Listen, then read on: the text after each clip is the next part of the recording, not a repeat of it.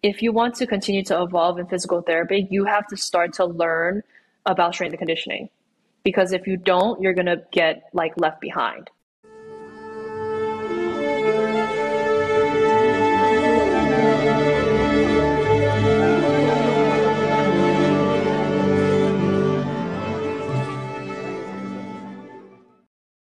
Welcome to Forever White Belt, the podcast where we explore the world of martial arts and the people who dedicate their lives to the craft. I'm your host, Adolfo Ferranda, and today we have a special guest joining us. She is a doctor of physical therapy and certified athletic trainer based in Southern California, and her passion for guiding her clients through the confusing waters of rehab, performance, and recovery has led her to create Open Mat Physio.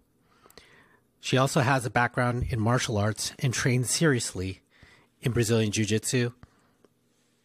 And with that, I give you Diana Wang. Diana, welcome to the show. Thank you for having me. Yeah, totally. I am stoked to talk to you. So, Diana, you're with Open Mat Physio, correct? Yep. Went to University of the Pacific in Stockton after high school, and I actually went through the athletic training program. So I'm also a certified athletic trainer, which, you know, the people when you go to like the IBJJF tournaments, the medical staff on the sideline, like the majority of them are athletic trainers. So I have my athletic training degree. And then right after that, I went to physical therapy school right across the bridge at University of the Pacific for 2 years after that and got my doctorate of physical therapy. So graduated in 2017, started working as a physical therapist in like a traditional PT clinic in 2018 and was there for about like a year and kind of just like realized like, wow, there's a lot of holes in our American medical system. And, you know, I just didn't really feel like I was able to serve people the way that I imagined, you know, when I was in PT school, which left me with like this, I don't want to say like a existential crisis, but like, my heart was just like struggling, I guess, to figure out like what is the next path to take. And so decided that I needed to try something different. So came out and started doing my own thing. But then COVID hit. And then during COVID, I kind of took another job just to keep things afloat in terms of just living and bills. And then when I was at that job, I had the same exact feeling and was like, oh, you know what? I really think that I need to bet on myself and just do this thing that I've been always wanting to do. So if we backtrack just a bit, when I was working at my first job, that's when I kind of discovered jiu-jitsu. Walked into like an MMA gym and started doing cardio kickboxing classes and saw on the side that there were people wearing gis, like rolling around and wasn't really sure what was going on.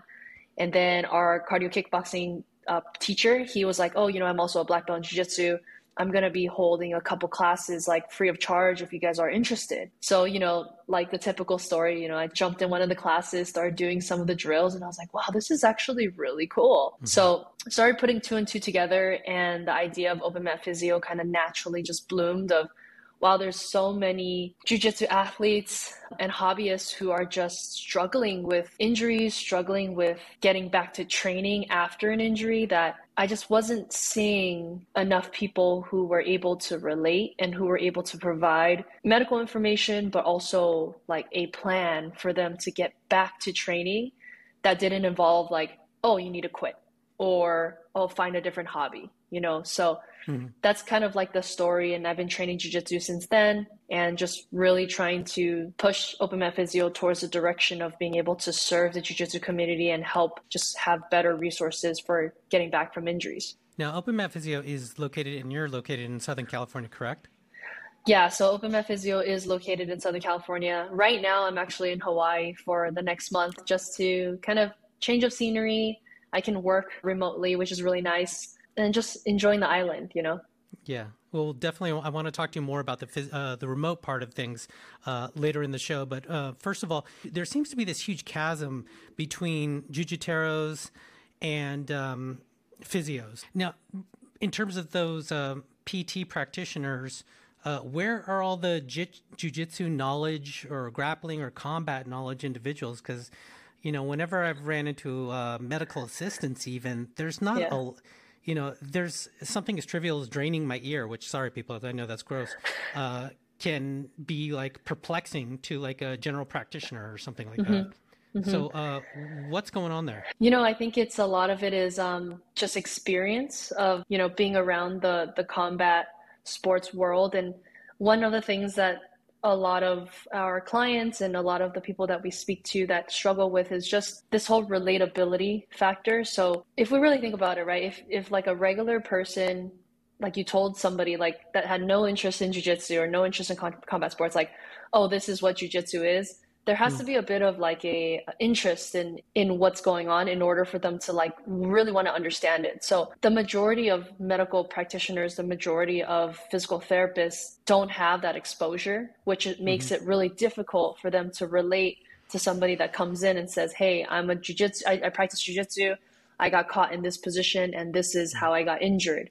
So I think the gap is more of along the lines of like not having one, the experience of training, and also just like exposure to the sport. Because what makes open mat physio a little bit unique is that like we all train. So we all Wow. train on a consistent basis and we all have our respective injuries. And Chris, who is the black belt in on open mat physio, he's a physical therapy student right now. He's has like 15 years of jiu-jitsu experience, and that really is kind of like important in a way of being able to shine a light on like not just injuries but also the mindset behind jiu-jitsu athletes, the lifestyle behind jiu-jitsu athletes, the patterns of jiu-jitsu athletes when it comes to Mm, coming back from an injury and stuff. Like all these things matter, and I think mm, we forget because sometimes we're so focused on like this is the injury, this is how we rehab it, that like we forget that there's like a whole person aspect to the rehab process. And if we can understand how jiu-jitsu athletes and the community function, it gives us a better path towards being able to serve them in the most whole way. And that's kind hmm of like what we try to do at Open Mat is we just really look at the person, look at the lifestyle, look at the choices that these people have made and come from a place of like, I understand why you would do that. We're all obsessive and we all want to train more, and sometimes you ignore injuries. So in terms of the general public not understanding jujitsu, it's because it's so niche. Like it's really hard for hmm people to understand, oh yeah, like you would voluntarily wear pajamas and roll on the ground and break people's arms. Like that's kind of like absurd to most Yeah. people. Yeah. Yeah. Yeah. Yeah, I'm glad you touched on context. If there's no context, I don't know how many times I've been told just stop doing it, or, just Hmm. stop doing that thing. You guys have the context of joint locks, strangulations. Yeah, yeah. It's a very unique place to sit for us. And I think our biggest thing is because we see such a lack of education and lack of like quality medical advice. Because like you said, right? You mentioned, okay, when someone goes into most medical offices, they say like, hey, oh yeah, jujitsu sounds really dangerous. You should probably quit. And to us, that's not a reasonable piece of advice just because like there's so much that is rides on like when people train or choose to do jujitsu, there's a lot of reasons to it. It doesn't just Hmm function as a physical outlet, but it also functions as a mental outlet. So people who use it as like their social circle, people who use it as their mental health, like Good people who point. use it as a way of fitness, like people who use it, it's like becomes a lifestyle.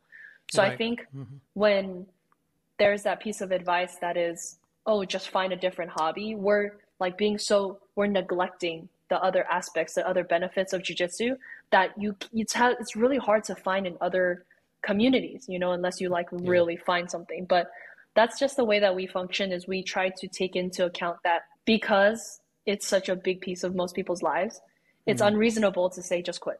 It's funny because I've heard other people talk about the importance of something known as the second location, right? Where pre-pandemic times, it was very typical for people to, home is one location that's critical to your life, and work was our second location, oftentimes, right? So you got to go to another place during the lockdowns and everything too, and how things have changed with the sort of prevalence of remote work. We've lost oftentimes that second location, right? So it's just everything's within the home. And as you mentioned, the academy, or gym or whatever you may call it, it becomes that second location and that critical other sort of outlet for individuals in all of those respects that you touched upon, psychological, social, physical, in that community, if you don't have something else. So I'm glad you touched on that. So you guys understand that. I think a part of it is because we get so many messages just like when we post specific things about the importance of mental health when it comes to rehab is because rehab truly isn't just physical.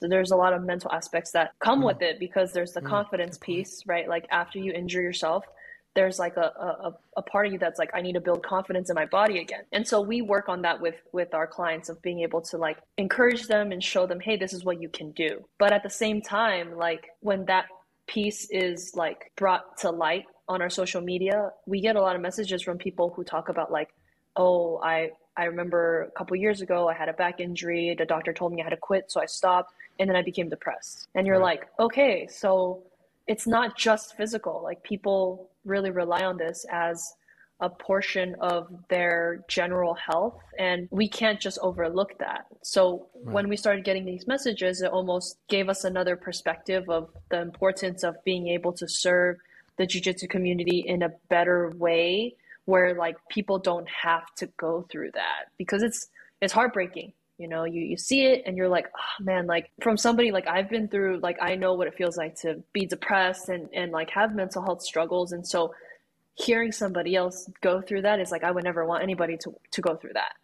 Right. So how can we as a team come together, create something where it's not just helping you get back to training, but it's also touching on being able to build confidence and having an outlet and bettering your mental health as well. A lot of us too, we just don't, or a lot of people in general, we simply just don't have the education or the sort of related, no one's given us the pathway in terms of where do we go to next when we've gotten an injury. You know, everyone doesn't know, like, you know, there's all these professional variability, if you will, right? There's the masseuses, the acupuncture people, the other, you know, whatever people, the strength people, the personal trainer people, the physical therapists, and then your general doctor. How can we distinguish, you know, that spider web, you know, which is almost like a workflow? Which way do I go? Yeah, and that's a really great question, because a lot of people do have that struggle too, is after an injury. The way we kind of go about it is like, initially after an injury, we know that the body has a very natural way of healing, right? The natural process of healing. In the beginning, there's like an inflammatory phase. So during that phase, what we usually recommend is anything that can help us manage your nervous system when it's super heightened in that fight or flight, and manage some of the pain and inflammation. So a lot of that would look like some manual work. So any type of massage, any type of, you know, acupuncture, things like that. Ice, heat, like I know there's a lot of controversy when it comes to ice, heat, and some of these passive modalities. But the way that like we kind of look at it is anything that can help get you down to a more calm state, like your nervous system down to a little bit more of a calm state, is going to give us windows of opportunity for us to start actually exercising. Because for the majority of people, the biggest limiting factor is pain. If you have pain, you're not going to be able to do much, because you're going to be like, oh, nope, that hurts, I'm going to stop. Oh, nope, that hurts, I don't think I'm going to keep rolling or anything, right? So when we have that as like our biggest limiting factor, it doesn't make sense. Like, of course, there's like the whole idea of like, what's good pain versus bad pain, but we can talk about that a little bit later. I think in terms of like an acute injury, we like to try to manage the symptoms a little bit first, and then we can start to progressively add some exercise, add some like an actual program onto that, in order for them to progress and like, you know, actually adapt towards being stronger and being more resilient. But in the beginning, it isn't a bad idea. And a lot of times we do tell people, hey, whatever is going to help, like everyone's different. Try to find something that is going to help you feel better. If you feel better, then your body's going to like have a little bit more leeway, which is going to allow more play. And when we can use that to our advantage, then we can start to really push you in the right direction. But if your body's like screaming at you in the beginning and you're just pushing it, it keeps screaming at you, it's just going to delay like the process of healing. So that's a really good question that you had. And I think it really is dependent on context as well. So if someone comes in, they're like, I have pain or something, then we have to look at like a bunch of history and a bunch of other pieces of information before we can say this is the appropriate approach and this is the appropriate path that we need to take. Because, you know, what the usual person at the gym we're going to do, we're going to ask someone next to us, hey, what'd you do? And, you know, or even your neighbor, right? And everyone's going to say, you know, hey, I got this chiropractor who worked on my back and, you know, is a wonder or whatever. And you go and it does nothing for you. Acupuncture, you could say the same thing, whatever, too. And then these people are lost, and then they go to their medical practitioner, just general practitioner, and they just maybe offer you some painkillers and call it a day, rest, and that seems to be, a dilemma of like which direction I go. I know I've listened to you before mention something about, which I found really fascinating that I didn't know about, was in California, we have some sort of insurance thing where we can go directly to a PT or something. Can Yeah. you touch upon that, please? Yeah, so California is one of the states in the US that has direct access, which means Direct that, access. yeah, direct Thank you. access. So you don't have to actually have a prescription from an MD in order for you to go to a physical therapist. You can just literally just go straight to a PT. And based on the law in California, if you're going to use your insurance to work with somebody, then there's like certain other logistics that come with how your insurance company runs with how long you can work with somebody before they need documentation and all. But that's the beauty of having direct access is you don't have to go wait, 2 weeks in a medical office and then get a prescription and then get an MRI and then get an x-ray. And then like finally your doctor's like, okay, you actually just need PT. You skip all that time and you can just go straight to a physical therapist that you can trust and say, hey, you know what, this is what's going on. And then they can say, okay, let's take a look and let's deal with this, because the reality is the majority of musculoskeletal issues that we see in jiu-jitsu can be addressed through physical therapy, like the right kind of rehab, the right kind of care. So that's like kind of a nice thing that we have in California. Just a reminder to please give us a 5-star review on Apple Music and Spotify and become a VIP member for only 99 cents a month. Get ad-free episodes at anchor.fm/foreverwhitebelt/subscribe. Like us on Facebook and TikTok at Forever White Belt. And check us out on Instagram at Forever White Belt Show. Go buy your Forever White Belt swag at teespring.com/forever-white-belt. Check us out on YouTube now at Forever White Belt. Finally, if you ever get to beautiful Northern California, please come roll with us at North Bay Jiu-Jitsu in Marin County, just north of San Francisco. Mention the podcast and get 2 weeks free. California. Jiu-jitsu practitioner is going to class. Ideas you have in terms of to consider before they go to class, during class, or right before class begins, and then after class. Can you sort of touch upon those three sort of things, and what should we be thinking within sort of like a general range of age, of your average age, let's say 30 or something like that, and just a general practitioner?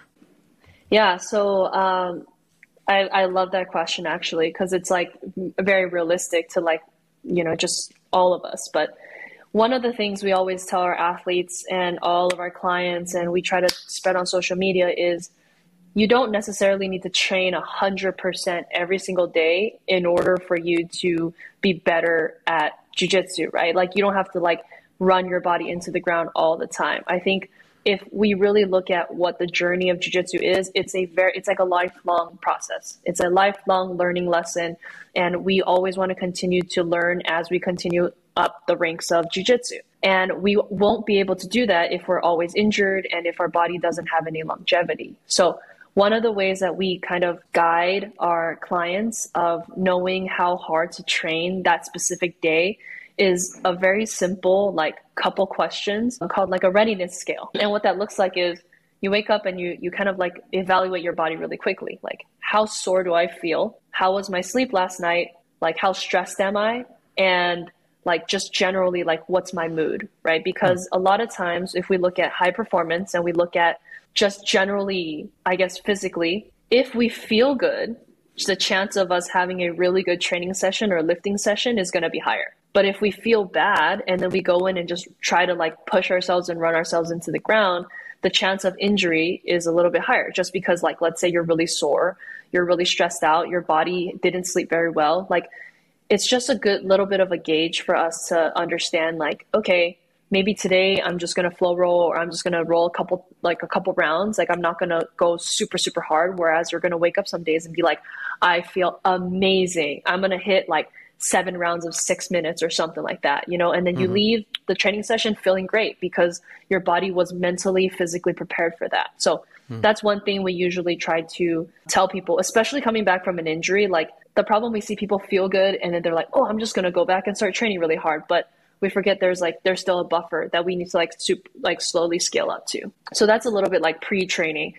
Before we train, like the actual training session, we usually tell people to have like a decent warm up. So whatever they like, being aware of, like, let's say I have a history of back problems or I have a history of shoulder problems, like understanding, hey, I need a couple of things that are going to warm up my back or warm up my shoulder to prepare me for jiu-jitsu. I think that's everybody is responsible for a piece of their warm up that is specific to their body.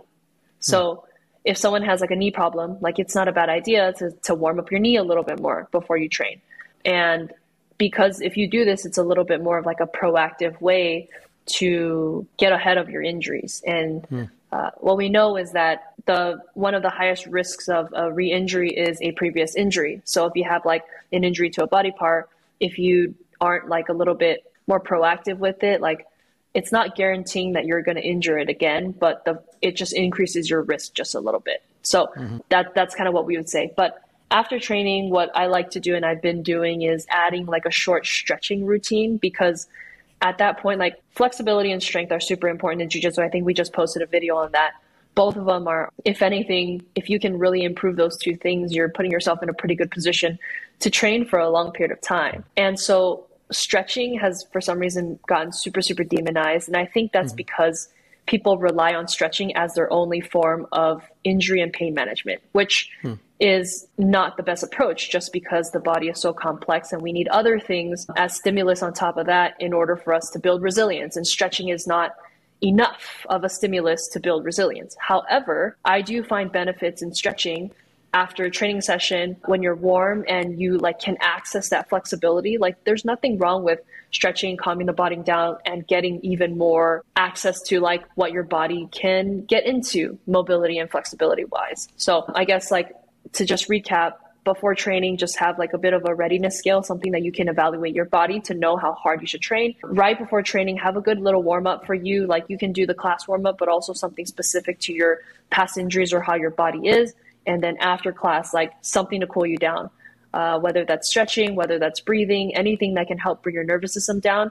These are all just like little tiny tidbits you can add to get your body like functioning at its most efficient way.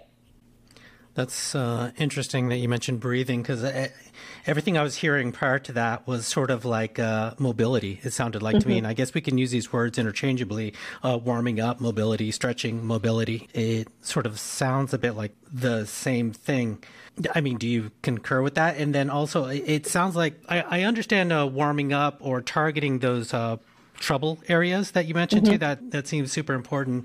During the stretching process, then, would you also focus on those trouble areas, quote unquote? You could. So I think it's like, for me, because I have a history of like back issues, I like to make sure that my hips are really loose and really mobile. And then I try to make sure that my spine in general is pretty mobile. So after training, I'll do like certain exercises that target those. But like I've just found certain other, like it doesn't have to specifically be for my back, but certain things that like, oh yeah, this just feels really good. And I like feeling like my shoulders and my neck are loose and stuff after training too. So, and one of the things that you mentioned was breathing. Like I think when we look at like physiologically, right, when the more fit somebody is, they can go from like max heart rate to like resting heart rate, like really quickly. And I think one of the best ways to like cool down after a hard training session is to almost like practice that, is to use these tools of breathing to help calm your body down and bring you down to like a resting heart rate. Because it's just like this whole thing with the nervous system. Like in jiu-jitsu, we're obviously going to spike it. And then if you can bring your body down to a resting heart rate, then it's like you're more in like a neutral zone where your body isn't always in fight or flight. So for a lot of our clients who have been in pain for a really long time, we use breathing as an opportunity to help calm their system down. And if we can use that as a way to like bring down their, because when you're in pain, your body's in fight or flight. It's constantly like on high alert. Like I don't know how to tell the difference between what's good and bad. And so using breathing and really using that long inhale and exhale and moving the rib cage and the diaphragm, you're not just allowing some mobility in the trunk area, which is super important, but you're like letting your nervous system go from like all the way up here and like slowly bringing it down and letting it kind of get into that relaxation mode, which has a lot of studies have shown like it really helps with like pain management because your body's not constantly like fighting up here. It's like kind of coming down. So kind of the same concept when it comes to after training is when you spike your heart rate up, if you do a couple breathing, like deep breaths, and I'm sure you've heard of this like for stress management too. If you bring it down, then your body can kind of get back to a normal resting area. And that typically is like a little bit more ideal than being like super heightened all the time. I was speaking with Henry Akins, who was Gracie's one of his first black belts, and he was mentioning to me kind of a little critical about flexibility in that he said, flexibility is great and everything, but typically like in a roll, if we're really rolling and really going, you're kind of flexing, all right? Mm-hmm. So you're sort of tense. And so flexibility, it kind of negates the flexibility when you're under that flexing tension. Your range, I guess your end of range or whatever, it doesn't really help all that much. I'm paraphrasing here, but your comments on that. I totally see where he's coming from because like if we think about true flexibility, it's like in physical therapy called passive range of motion. So it's where somebody pushes your body, you can like stretch your body all the way to whatever end range. Like let's say someone can pull your leg all the way up to like your head, right? Mm-hmm. There's no active portion to that, which is unrealistic in jiu-jitsu because when are you actually going to be like letting someone just push you all the way over there unless you're like messing around and stuff. But in like a real roll, there's going to be a certain resistance that comes to it, which is why people talk about the whole idea of mobility versus flexibility, right? So mobility is like, can you actively get into those positions and be able to resist in those positions rather than just having someone be able to push you all the way there? So that's more of like an active range of motion and is something that's more emphasized in jiu-jitsu because where we see the most issues is when people get into these like really deep ranges of motion and they have to push out of it and their body is not prepared for that. So when you can't resist, like if someone were to, let's say like push your legs all over like behind your head, obviously like that lever is already at a disadvantage for you. But if your body cannot even handle like trying to adjust and move out of that position, then like it makes sense why like you would kind of put yourself in compromise. So jiu-jitsu is an active sport and it's constantly active and dynamic. So the idea of only training flexibility does not hold as much weight as if you actually trained more mobility. So strength under tension, like strength under like lengthened positions. I think that's more along the lines of would be beneficial for the jiu-jitsu athlete versus just stretching. But, like the way I see it is there's a time and place for everything. Like, I don't think that anything's bad or anything is like off limits. I think it all depends on context and nuance, which is why sometimes social media is a little bit dangerous is because it's very generalized and everybody, like you can't have one person look at it and be like, that applies to everything in my life.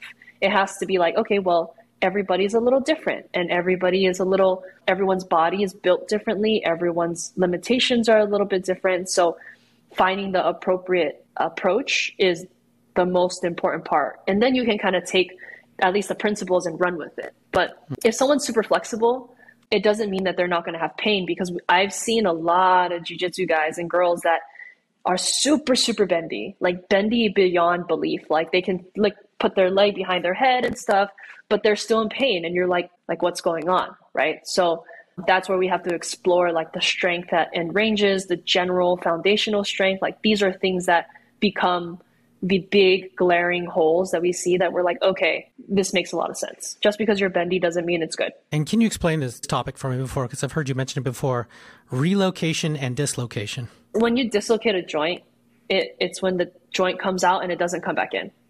Like it requires somebody to like pop it back in. Gotcha. So for example, I was at Master World, like I think 2019, right before the pandemic.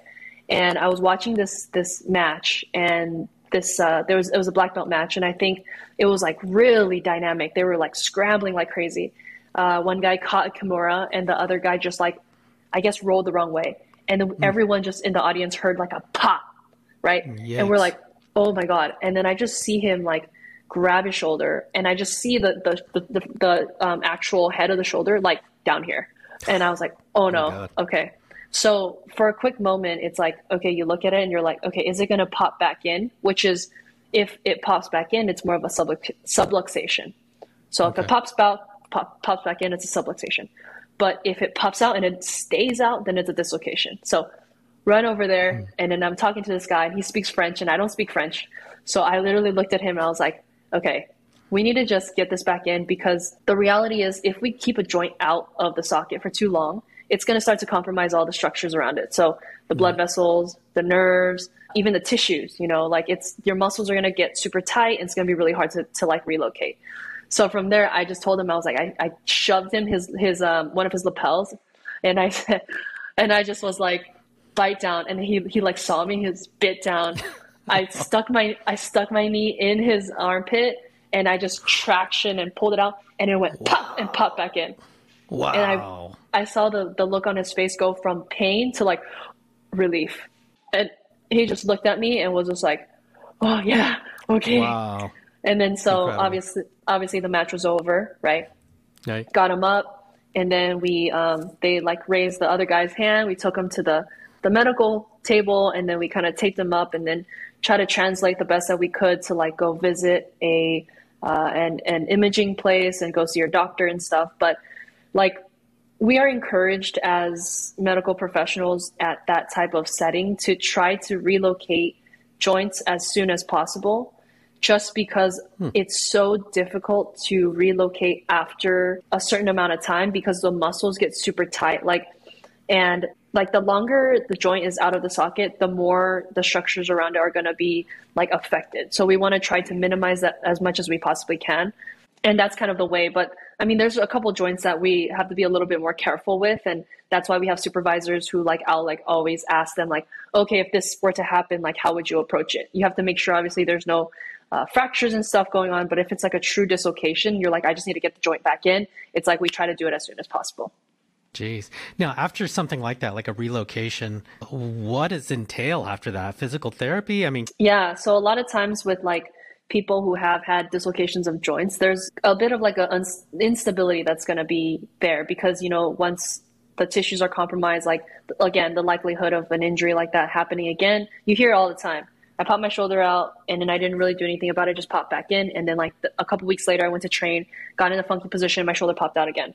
So it's a very common thing, but one of the biggest approaches that's super important is consistent strength training and building the stability around that joint. Because when we think about it, our body's muscles should be our first line of defense to anything. So when we're moving, when we're walking, when we're doing jiu-jitsu, our muscles should be able to ebb and flow with us while we're moving, right?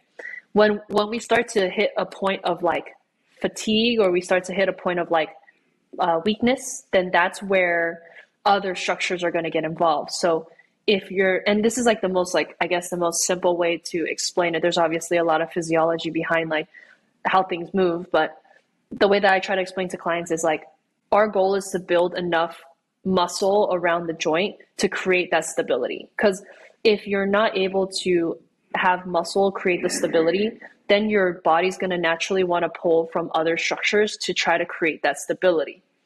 So if we can really utilize a way of developing a lot of strength and resilience in that specific area around the joint, and then obviously in the rest of the body, then you're going to put yourself at a better chance of being able to preserve the joint and minimize the amount of re-injuries as possible. But what I'm thinking of is what a lot of laymen, what we call imbalances.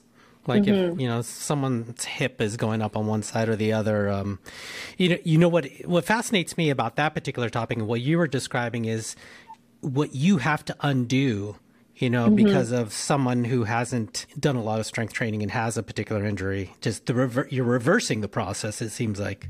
It's interesting because as humans, right, as we get older, our bodies naturally develop patterns based on our history of whatever we've done, right? So it's very normal for a MMA fighter or a jiu-jitsu athlete, if they've been doing this their entire life, to walk in and have certain postural things and have certain developments of their hips and that are very, very specific to jiu-jitsu. It's body compensations, right? Yeah, it's literally just how our bodies have, which is what's so beautiful about the human body is we can adapt to whatever stress we put on it. So when we kind of look at postural things and all these things that are developed over time because of what we've done, they're not necessarily bad.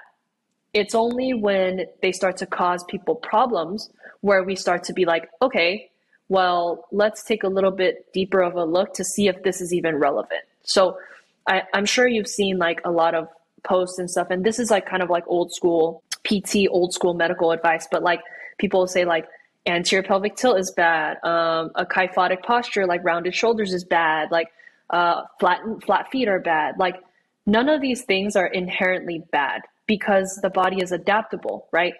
Just because you have any type of structural difference in your body doesn't correlate with pain. And there's been so many studies that show like bad posture or like bad posture, what people would deem as bad posture. There's very little correlation to like someone having pain. It's more towards like, can you access certain ranges of motion outside of what your static posture looks like? So to me, I don't care if you're standing on your like rounded shoulders and stuff like that, but can you get here? Like, if I need to get you in a position where like you need to be rotating, can you get there? Oh, if you can, oh yeah, no problem. Like, I don't really care like how you sit. You can sit slouched, you can sit like however, whatever, as long as it doesn't, because then that's not really relevant to me. However, if somebody comes in and they like have something going on and then we start to see like lack of mobility, lack of access to a joint, strength issues, stability issues, then it's like, okay, this is just a piece of the puzzle that we can start to unpack. And then we start to use our other assessments and interventions to kind of like test and retest. Okay, let's see if this works. Oh, great. Like that actually opened up your joint, help you feel better. We retested the movement that was painful and it wasn't so painful. Okay, we're on the right path towards the direction we need to go in order to kind of help us, quote unquote, like I guess, relearn certain patterns that are a little bit more beneficial to this specific person. So that's kind of like the approach. I'm sure every podcast host that you've talked to is tallying all of our injuries in years within our head. And boy, it sounds like that can be a long process back, like a long process, right? Yeah. And what I guess is like so great about what we do is being physical therapists, we're challenged with like developing an eye for specific patterns, right? And if we can figure out a program where it's almost like bang for your buck. I can find multiple things that can be addressed with just these couple of exercises.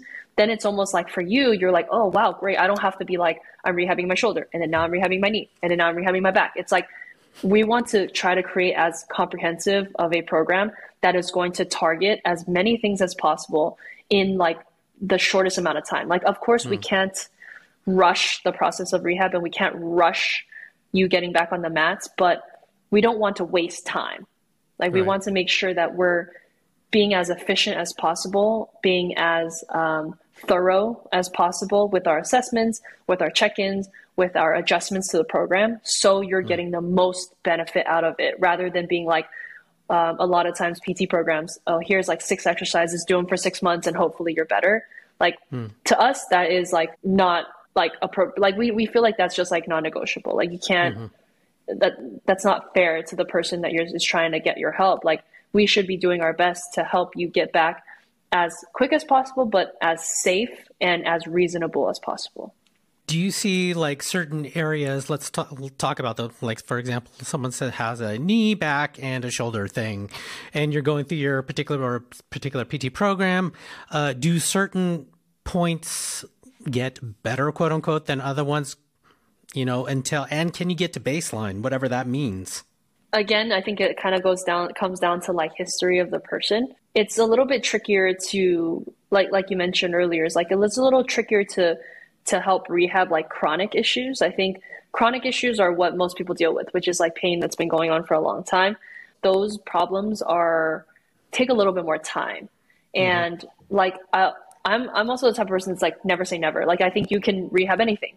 Like I've seen people come back from like incredibly like life-changing incidents and because of just pure like consistency, because of having really good guidance and because of like persistence, like they've been able to come back from like an injury that you never thought they would be able to come back from, So I'm always very hopeful whenever I meet clients and talk to people, like, because I've seen these things, like there's no reason why you should feel like this is the end. But I will be realistic and say, look, you've had this back issue for 8 years, 10 years, right? We have to be realistic that this isn't going to take 2 months. This is probably going to take 6 months to a year. And in order for us to completely be on the opposite side of you feeling like really, really good and really, really confident in yourself. And I think what helps with that is like you're really setting the stage of longevity. Because what we know is a quick fix is never going to last. A quick fix can last maybe a couple months. And then you're going to kind of be back where you are, which is like, oh, I'm back in pain. I hurt myself again. But what we really want for our clients is to be able to, for us to teach them everything that we know, for them to like learn about their bodies and then be able to get to a point where they're like, I feel really confident that if a flare up happened, I can manage it myself.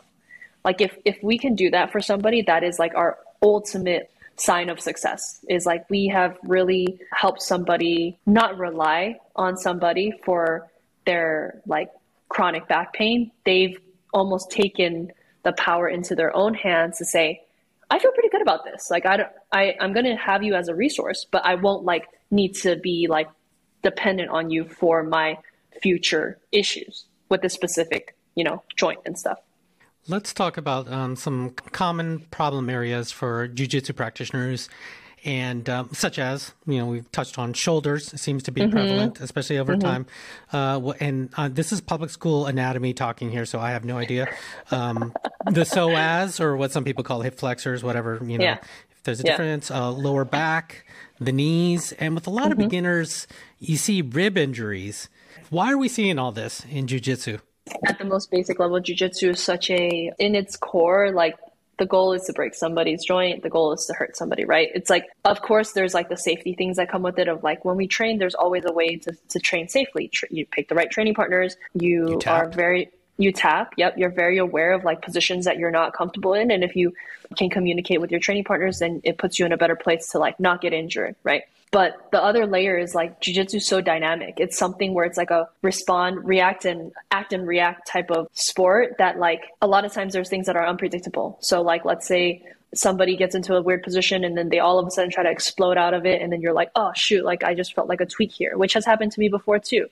And there are certain body parts that are a little bit more compromised because these are the joint locks that we learn. So a lot of like the heel hooks, like the leg entries and stuff people are teaching, like if people don't treat the heel hooks in a very safe way, like a lot of people can get injured from that. And then of course the shoulders and all that kind of stuff, but because we're like yanking people's shoulders and trying to get people to tap.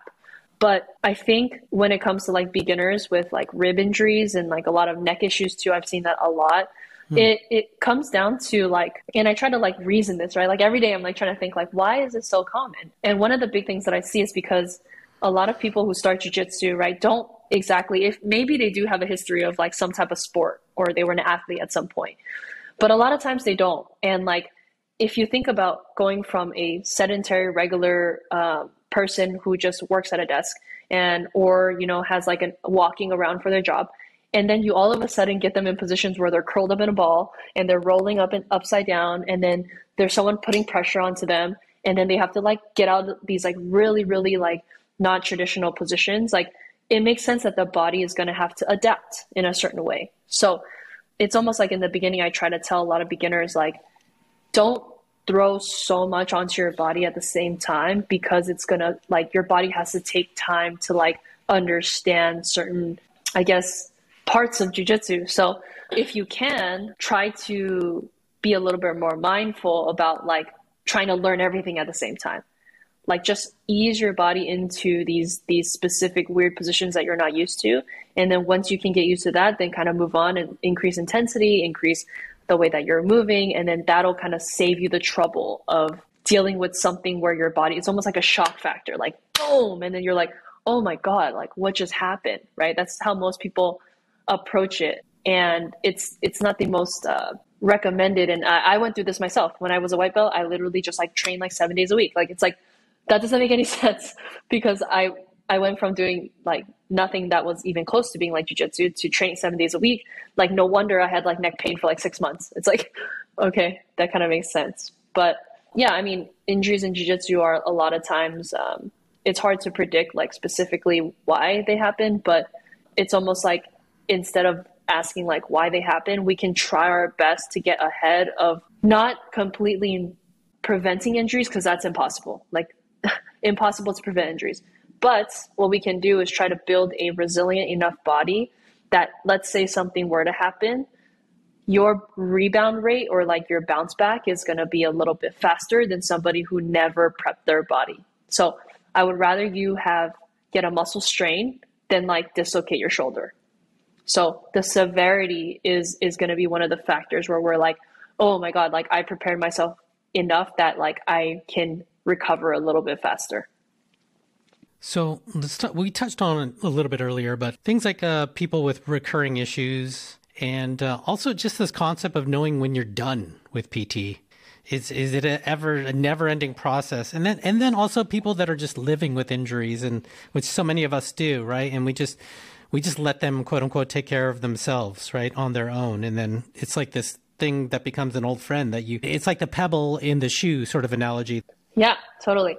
So when we think about like finishing PT, it's almost like there's an ending to like this specific phase. But I think it's a little bit more helpful to think of rehab as on the spectrum of like fitness and strength training. So when we think about like strength training and being like high performance and then rehab on the spectrum, rehab is just on the very low end and high performance and strength training is on the very high end. And so what we always talk about is like rehab should eventually lead to some type of strength training, right? When we try to differentiate like physical therapy and strength training, it doesn't make any sense. I mean, I can see why, but then at the same time, like there should be almost like a natural flow that goes from like what rehab is, which is managing injuries, managing pain, but like eventually that should turn into a strength program. So when we think about like the ending of PT, it's almost like not just so much like the end, but like a transition from like the lower level pain management, injury stuff to like traditional strength work, lifting weights to compound movements to sprinting, plyometrics. Like these are the things that we know are the fountain of youth. Like in order for you to stay healthy and for you to stay young, some of the best things that you can do is lift heavy weights and sprint and plyometrics. Like these are things that will stress your body to the point where you can build that resilience. So when we kind of like look at it that way, it's a little bit easier for our clients to understand that like, oh, there's no specific ending to rehab. Like rehab is just the beginning of the strength and conditioning program that unfortunately, like we have to do this for the rest of our lives. Like as people who like are active and want to stay healthy on the mats, like it's just a reality that like if you strength train and do all the things off for the rest of your life, you're going to be in a pretty decent shape to just take on any physical activity you want to do and just in general for wellness. So it's almost like getting into the mindset that like, yeah, I'll probably be lifting weights and doing these exercises for a really long time. They're just going to look different from like the beginning of rehab, which might be a little bit easier, a little more regressed, but eventually getting to like the squats, deadlifts, push, pull, that kind of stuff that we see in like a traditional weightlifting program. I've heard you mention the importance of these sort of fundamental lifting ideas, like you mentioned, deadlifts, squats, etc. There are people that we know who just say, I don't lift weights. That's just not my thing. We're lucky if they do jujitsu, right? But they'll do jujitsu or something. But I just do some mobility stuff. I do some yoga. Lifting weights is just not my thing. Your workarounds, I guess, alternatives for those individuals. Yeah, we've worked with people like that before. I think it's one of the big pieces is like trying to just like meet them where they are. Okay, like why? Kind of like dig a little bit deeper into like what about weight training is something you don't enjoy, and we try our best to be able to like find like a middle ground of, hey, look, like I'm going to just explain to you the education piece of why lifting some weights is actually important. Like I'm not going to force you to be like a professional weightlifter, like a bodybuilder. However, we have to remember that physiologically, in order for us to be a little more resilient, we need to put on a little muscle. Like your muscle is supposed to help you stabilize your joints and help you, I guess, like, again, that we were talking about, like that first line of defense when you do jujitsu. And when we're able to just have this conversation in the very beginning and just kind of educate them, like, and bring a little bit of a perspective while listening to them and understanding their point of view, we can come to this middle ground of like, okay, well, what if we decide to kind of approach it in a way where let me show you what strength training can do for you. So it's almost like my job to be able to take what they say and process it and say, okay, no, I understand. Like, I get why you don't like it. And then just slowly ease them into some really basic strength work. And then for them to feel the difference. And then they'll be like, oh, wow, like I never thought that I would be able to do that. And I'm like, yeah, see, like it's almost like just being able to compromise and add a little bit of strength training. Like, this is what your body could be. This is how you could feel. And then they like slowly just get used to that, like, or get kind of like bought in a little bit that the fact that weight training is actually really good for you. And at the end of the day, like, we're not here to like force anybody or convince anybody to do anything, right? But because like we find the benefits and where there's so much evidence that shows like the benefits of strength training, the benefits of putting on more muscle and taking care of your joints, we just try to bridge the gap a bit and then expose people to it and like move at the pace that they're comfortable with. Because if they're not comfortable with really pushing it, there's no point of us pushing it either, because they're just going to resist. But if we can slowly allow them to ask the questions and for us to be there as like a comfortable person to talk to, then they're going to slowly come to terms like, oh yeah, maybe this is something that I need to do. And then slowly ease them into it. And then eventually they're like, wow, this is actually really, really helpful for me. And I feel a lot better. And then it kind of like helps them solidify the idea that like maybe weight training isn't like the devil, you know? It's funny. Yeah. Cause I know there's certain people that are like, I don't want to look bulky. I don't want to bulk up. Yeah. You know, what's crazy is like people say that all the time, but it's so hard to bulk up. Like even right. especially for women, right? Like it's like we don't have the testosterone that men do. And it's like in order for you to look bulky, you have to like eat nonstop. You have to take protein powder supplements like all day, and you might need steroids. Like it's like for guys, like if you even ask like some of the best trainers in the world, like they don't constantly look ripped, but they say like it's the same thing. Like you have to eat a lot of food. You have to like really be like very proactive about it, and you have to lift so many weights to like for you to bulk. It's like pretty difficult to do that, you know? So touching on for those people that are living with the injuries, and just letting them take care of themselves. What do you say to them? There's like this whole like gray area, right? Of like injuries and how long they last. And most of the time it's unrealistic to think like, I'm just going to manage an injury. It's never going to come back. So this is also an educational piece that we tell our clients and we try to spread to our followers is like flare-ups are normal and flare-ups are going to be a part of the life's journey, because jiu-jitsu it changes so much. And like we can't predict a lot of things. So like if you do like tweak your shoulder, tweak your back or something, like that's normal. It's something that we have to just accept is going to be a part of the process. Now, the biggest change is going to be like if you have prepared your body or you're like working on your injuries, then you're going to be able to come back to training a lot faster than somebody that didn't, right? So it's almost like, because resilience truly isn't like avoiding injuries. Resilience is being able to deal with an injury in a better way than you used to. So being a little bit more prepared, like being able to bounce back from something a little bit faster with a little bit more efficiency, like that's the definition of resilience. For people who are living with injuries, like I think it's like something that's really realistic, right? It's like, unless the reality is like most people won't seek out physical therapy until their injuries are stopping them from doing something that they love. And so if it's really holding them back from like training jiu-jitsu at all, like 100%, or like to the point where they're like, I really don't feel like this is like my quality of life, then they're going to address it, right? But the majority of like jiu-jitsu athletes are going to have some type of thing that they're dealing with. And it's up to them to say like, hey, is this enough for me to go and get it addressed, or I can just kind of deal with it for the rest of my life? And my perspective is like, people can do whatever they want. And like, if you feel like you can live with your injuries for the rest of your life, that's fine. Like we can try to continue to preach, like, take care of your injuries, take care of your injuries, take care of your injuries. But again, like everyone has their own decision making and everyone decides like whether or not they want to live with this or not. Like it's really hard for us to like say like, you must deal with it, you must address it. But until somebody is ready to like work through whatever they're dealing with, like it's honestly pretty normal for people to be like, I just have injuries and I just deal with them. Since we're not as immersed in this whole field as you are, What do you see as like the future of physical therapy and athletic training, and how do you envision it going forward?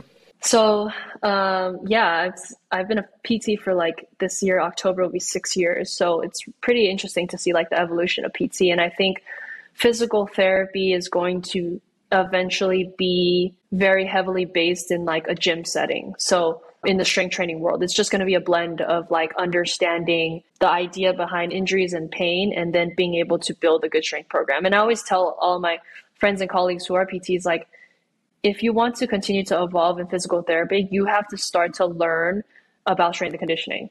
Because if you don't, you're going to get like left behind. Because we're starting to see more of the push towards like the whole idea of longevity and resilience, right? And the only way we know that is proven that to build that is consistent strength training that is progressed properly towards adaptation. So you always have to, your body has to continue to adapt over time. And the only way we can do that is by the very long, like standing principles of strength and conditioning. So like I've taken the last, like since I graduated from PT school and left my first job, taken a lot of courses and learned from some of the best strength coaches and like sprint coaches in the world. And they all say the same thing, you know, it's like everything comes down to the basics. So if you can understand the basics of rehab really well, understand the basics of bridging that gap from rehab to performance training or strength training, and then understanding the basics of strength training and strength and conditioning really well, then you're going to put yourself in a really good position to be a really quality physical therapist later down the line. Or even now, like I think some of the best PTs that I know are constantly evolving and understanding that like the true, not secret, but the gems that we can get that can really help our clients are going to be within the personal trainers and the strength and conditioning coaches that have already been in this field for 15, 20 years. Like those are the best people to learn from, because they've been doing exactly what we need to do with our clients. Have you seen like advancements in terms of the tools that you get to use as well? Things like sensors, monitors, etc. Oh, yeah, definitely. I think like with technology, it's done a really good job of allowing us to create better ways of measuring things. So like, for example, coming back from a surgery, like post-op ACLs or like post-op shoulder stuff, like there's a lot more tools coming out that can help us track your building strength, building power, building speed, like those things really, really well. Which I think is just going to continue to evolve with technology. But definitely, like those tools are going to be something that's very helpful for PTs in the future to be able to just have a lot better measurements rather than just guessing. For a while there was like an explosion of like heart rate monitor type of things that jujiteros were sort of wearing there, like whether it's the Whoop strap or the Polar chest strap or whatever it may be. And that trend seems to be like dipped off, and I rarely see that anymore. But is there much utility in that for like the practitioner? I think it just depends on the goals. Some people like with the Whoop and stuff, like I know a lot of athletes that use them to track their heart rate variability. Mm-hmm. And that is like one of the ways that they track like how their heart health and their just general conditioning. So if someone's goal is very specific on like training cardio and like really building up their gas, like their gas tank and like their heart health, then like using a Whoop is super helpful, and looking at the trends of like where your heart rate goes and all that. And in general, like there's so much complexity, and this is something that like I will like humbly say that I don't know a ton about, because I haven't really dove into it too much. But there's a lot of like zone 1, zone 2, zone 3, the ways that where our heart rate fluctuates based on like the stress we put on our body.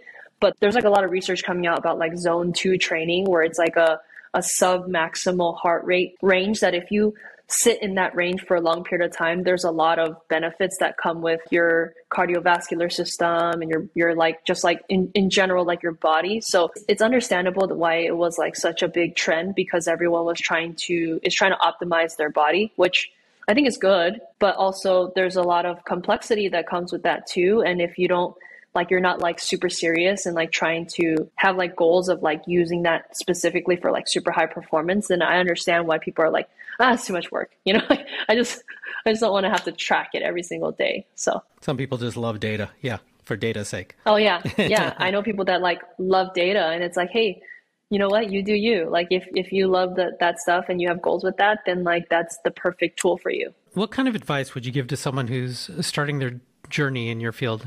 physical therapy or athletic training? Let's say, change of career or even someone coming out of high school in general. It's funny that you asked that because I do get PT students in our DMs asking these questions.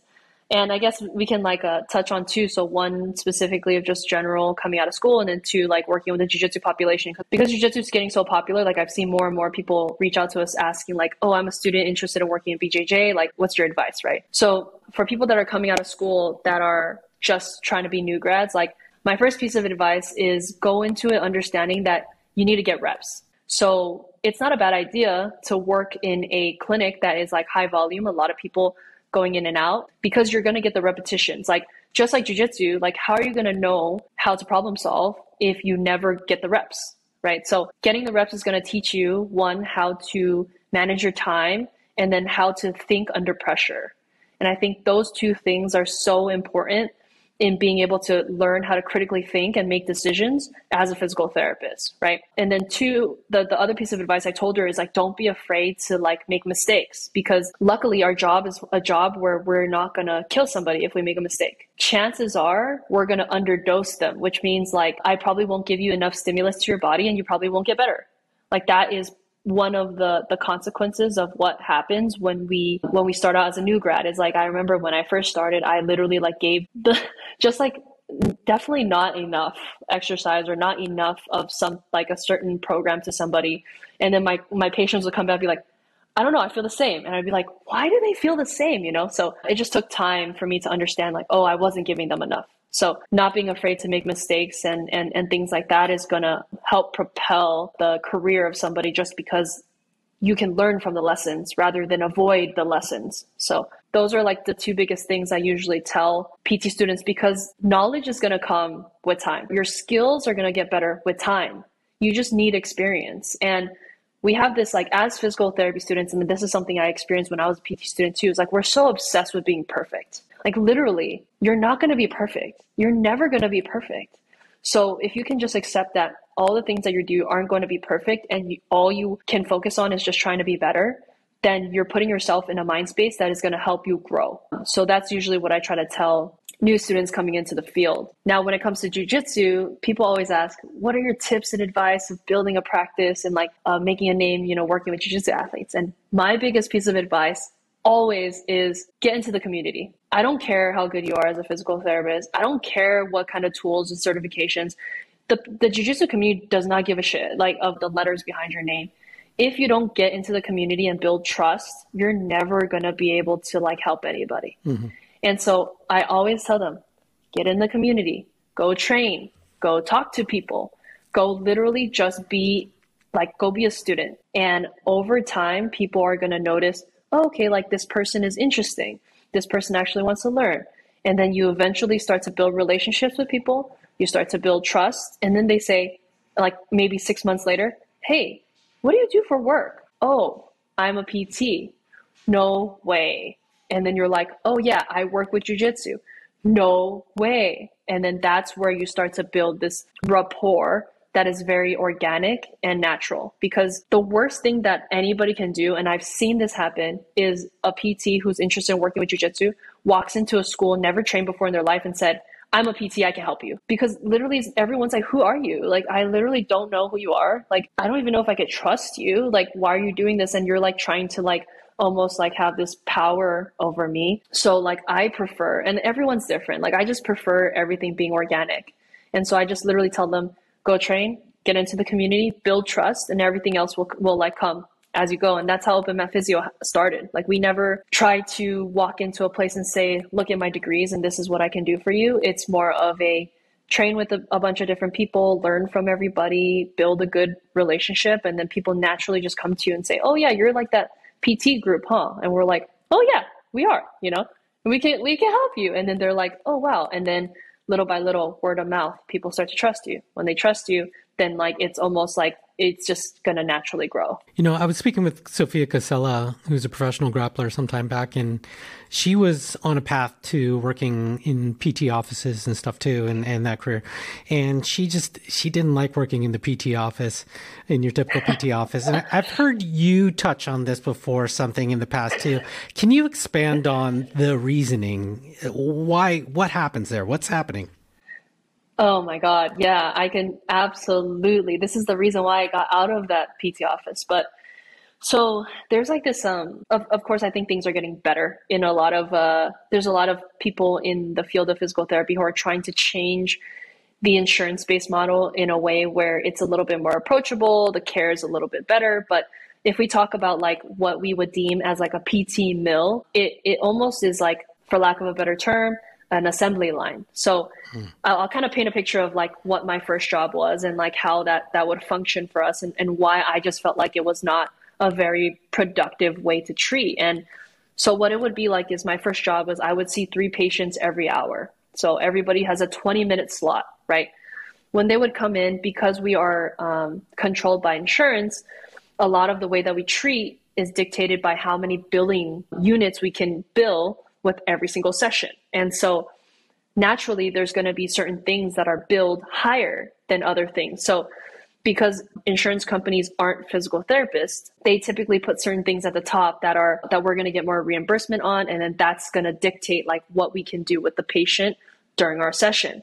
And so I remember the way that it would function is like every single day I would see somewhere between like 15 to 17 patients, and every 20 minutes I would just be massaging them. I would massage them for 20 minutes, and then after the 20 minutes I would write like a short exercise program based off whatever information I was able to gather, and then I would hand them off to what we would call like a PT assistant or an aide, where they would take the patient through an exercise program, right? The exercise program we prescribe, quote unquote. And the downfall of that system is that, one, I think it's not so much like a time thing, because there's so much that you can do within a certain amount of time. But I think it's more of like, it's unrealistic to expect somebody to be able to provide that much like good care if you're under that much stress of knowing that like I only have this amount of time and I have to massage them, because it really takes away the whole idea of like critically thinking of, okay, maybe manual therapy is going to help somebody. Like that could be the possibility in any specific context. However, the majority of people need exercise, and how can we really dive into specific movements and how what someone really needs when we're in that setting. And like, mind you, we haven't even talked about like if a client shows up late, or a patient needs to stay longer, or they talk too much, or there's complications in the schedule. Like, you can imagine like people are getting double booked, triple booked on top of each other. And then like this care starts to dramatically drop, because instead of worrying about how can I adjust the program, you're more worried about, oh my God, I'm late. Wow. Oh my God, I'm running late. Like, how am I supposed to like figure things out when I'm running late? And your fight or flight kicks in, your decision-making gets all messed up. And that's literally just covering, like, you're taking care of people on a regular basis. Like, it's not a very efficient system. And then on top of that, you have to think about billing and all the back end stuff when it comes to like management being on you about, oh, you have to bill a certain amount of money per hour or whatever. And then there's like the whole like ethical like side of it, where it's like, can you truly bill this much when it comes to like the treatment where we're double booking people and all that kind of stuff? Like, to me, that just wasn't ethical. Like, you're claiming to have treated this person for an hour where you only spent 20 minutes with them. Like, that is, in my opinion, not ethical, and it's taking advantage of the system. And those are like some of the reasons why I just like stepped away from that setting, because I just didn't think it was like, I couldn't keep going to work knowing that like this was how people are being treated. And that like the majority of people who go in and get better, like, don't really get better. Like, it was just against the way that I would want to help people. Right. If I can share like my personal experience with a very large medical system, let's say rhymes with Bizer, and I went in for their example of PT, which sounds very similar to you, but I never got the luxury of massage ever. They kind of did a general assessment, and then they would just give me a printout, really, and the printout looked like some dad from the 80s in khakis and loafers, and it's like a black and white printout of like some suggested exercises, and you're on your way. and you're out the door, and I'm at a loss, kind of like, I don't even know if I'm supposed to come back or anything, you know? So, I mean, that it was just an awful experience. And unfortunately, that's like the experience of a lot of people. And, you know, like, there's definitely like differences in quality depending on where you go. But the majority of the insurance-based models are not exactly, they don't really care so much about like if you actually have a plan and stuff. It's more of like how much can we get out of your copay and how much can we squeeze out of your insurance. And like, you know, people can say like, oh no, there's like all these places that are doing better than that and all that. And like, sure, like of course there are people that are trying to make things better, but like this is, unless we take like a hard look and like a true reflection of like what the general physical therapy system looks like in our country, like we're never going to be able to make change. And that's why you see so many people, so many PTs coming out and doing their own practice. They're just like, screw it. I don't even want to deal with insurance. Insurance has screwed me over and I don't want to provide that quality of care for my clients. Like they deserve so much better. And the model that we're all trying to do is so much better. Like you're actually helping people instead of just worrying about like how much money can I like grab out of their insurance, you know?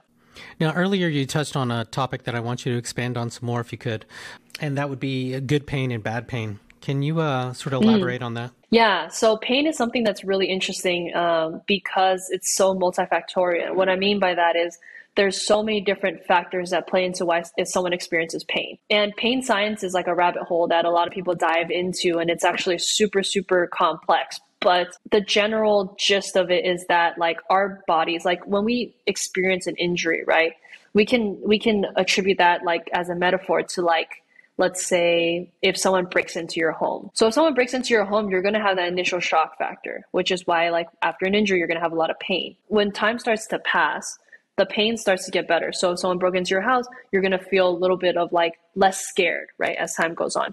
However, let's say a couple weeks later, you are at home and then you hear this loud boom outside of your house. You're going to be like a little bit more paranoid, a little bit more nervous of like, oh shoot, what's that? Like a little bit more sensitive to that noise because a couple weeks ago, your house was broken into. So it's kind of the same concept with pain, is that when you experience an injury and you deal with pain, a lot of times your body's going to be a little hypersensitive when it comes to specific movements, specific positions and stuff like that. So even if, let's say, your tissues have healed and let's say your body within the timeline of like tissues healing, your body may not have completely adjusted back to like the baseline of processing pain. So people are going to feel a little bit more sensitive, even though let's say they're like, oh, this still hurts, but like my injury was 2 months ago. Realistically, the tissues have healed, but your nervous system is still, for some reason, on high alert. And so this is where we kind of can dive into like what's good pain, what's bad pain, what's pain that we can work through, what's pain that is a complete red. And I think it's also important to touch on like one of the reasons why your body becomes more sensitive is not just because of your nervous system, but when you get injured, a lot of times people just completely stop movement. And when you stop movement, we know that physiologically your muscles are going to start to atrophy. You're going to start to lose coordination. You're going to start to lose endurance. You're going to start to lose strength and stability because motion is lotion. And if you don't use it, you're going to lose it. So when we start to completely rest and like let our body just not do anything, a lot of these other factors play into it, which is going to decrease our baseline of what our body can tolerate. And if our body can't tolerate a lot, then you can see how the sensitivity goes up even more.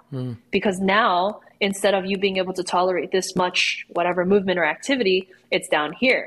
And so the ceiling is a lot lower. And so it doesn't take too much for you to experience another bout of pain or a flare up. And that's kind of like just a very common way that we try to explain to our clients of like why even after months you're dealing with this problem. But when we think about like pain, let's say someone has chronic pain, right? And they're like, I don't know what's safe to move in and out of. A lot of times we use like a pain scale that is, okay, so like a stoplight. Well, first there's like a couple things that we educate our clients on. One is if you're doing an exercise and you feel like a little bit of discomfort, like something that you can rate from like a 0 to like a 3, like something that's tolerable discomfort, but it doesn't get worse while you do the exercise, then that's a green light. So you can continue with the exercise as long as the pain doesn't get worse. Like it's just uncomfortable, right? And then the second part is, okay, if let's say it goes from like a 4 to like a 6, like that's a yellow light. So it's more of like a look both ways before you cross the street. Let's monitor it a little bit while you do the exercise. If it gets worse and it starts to push up towards like a red light, which is like a 7 and up, then completely stop and then communicate with your physical therapist that this is what happened. But let's say you're doing the exercise and it's like a little bit uncomfortable, but it's not getting worse and it's like actually feels better as you do the exercise, then it's a green light that you can continue to move forward. But again, the yellow is just to be a little bit more cautious and not just push through it like we would if it was something green. The other piece of advice that like, or education that we like to tell our clients is like, when the pain comes on, it is going to dictate to us like whether or not, like what we need to change in the program. So for example, let's say if you start doing an exercise and then like, let's say a traditional side plank and you're like propped up on your shoulder and you have no pain up until 30 seconds. And then after 30 seconds, your pain starts to set in. Well, that tells us that the exercise itself is actually something that we need to work on. It's just that your body is lacking the endurance to push past 30 seconds. So it's not so much, okay, we need to stop this exercise completely. We just need to be able to dose your exercise in a way where your body's going to be able to adapt and we can work up to the 30 seconds and then beyond the 30 seconds. So there's just like little pieces of advice we like to like give our clients just to give them knowledge and to give them like an idea, like if they do something, this isn't like a red flag. And what does the pain mean? Like if these things are like at least like on the top of your head when you're doing these exercise programs or rehab programs, then it allows you to learn more about your body that like, oh, maybe it's not the exercise that's bad.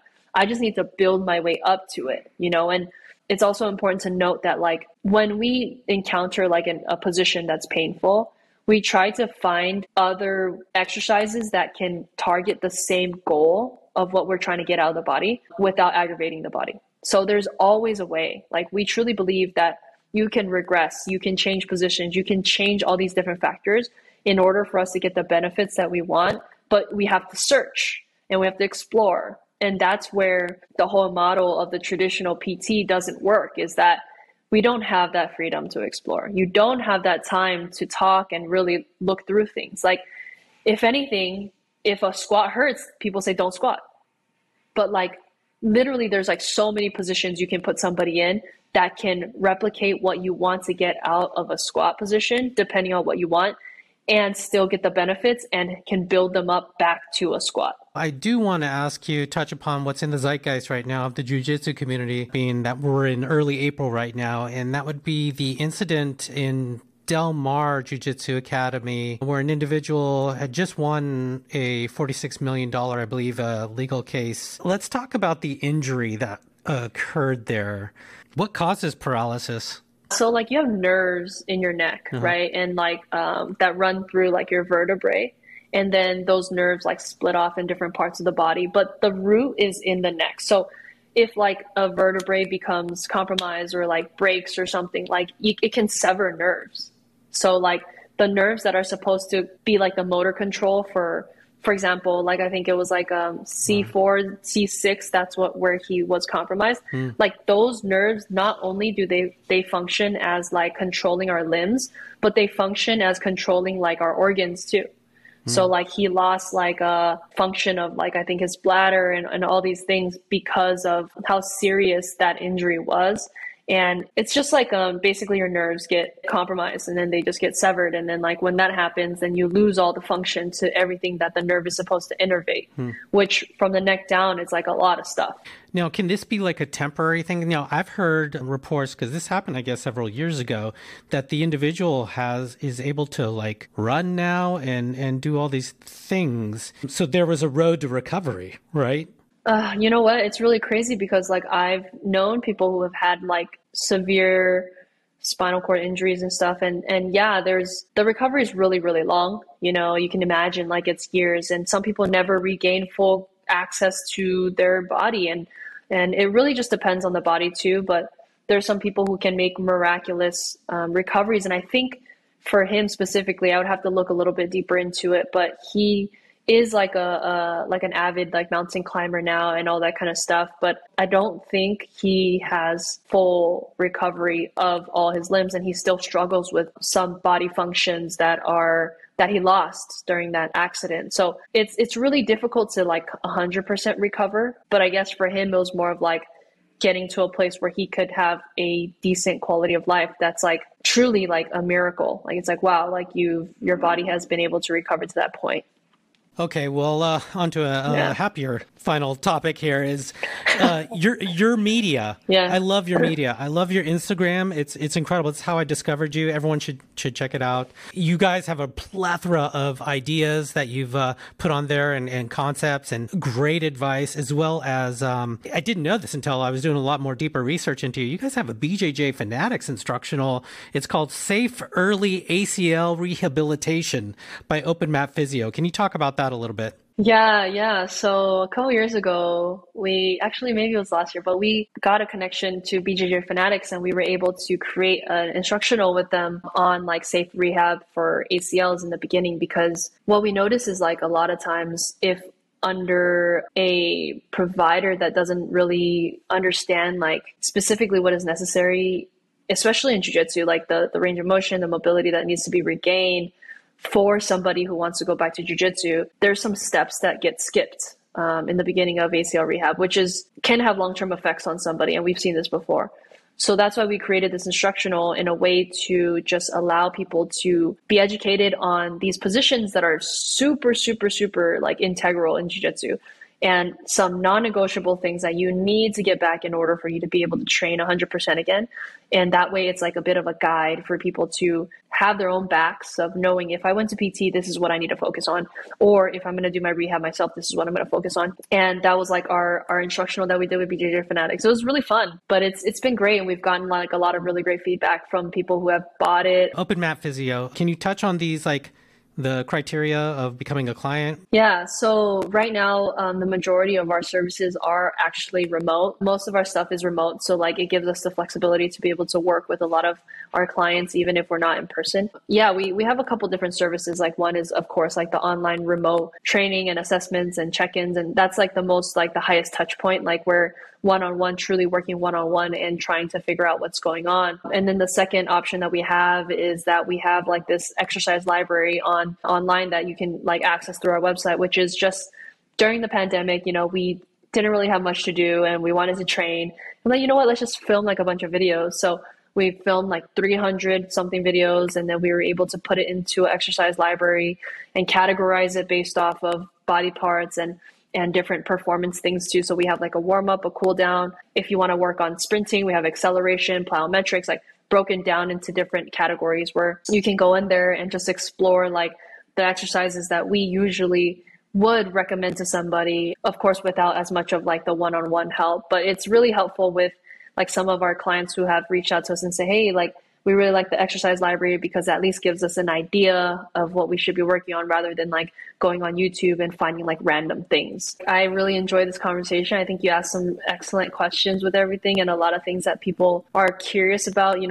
This is something that like I could talk about for like forever, which is something that I feel very blessed to be able to be in this position where like it's something that I truly am passionate about, being able to help jiu-jitsu athletes. But I just want to thank you for having me on. Like I appreciate you trusting us and allowing us to be able to kind of speak on some of these topics and stuff. So thank you. So Diana, where can we get more information about you and everything that's going on with yourself and the company? Yeah, you can find us on Instagram at OpenMatPhysio, OpenMat_physio.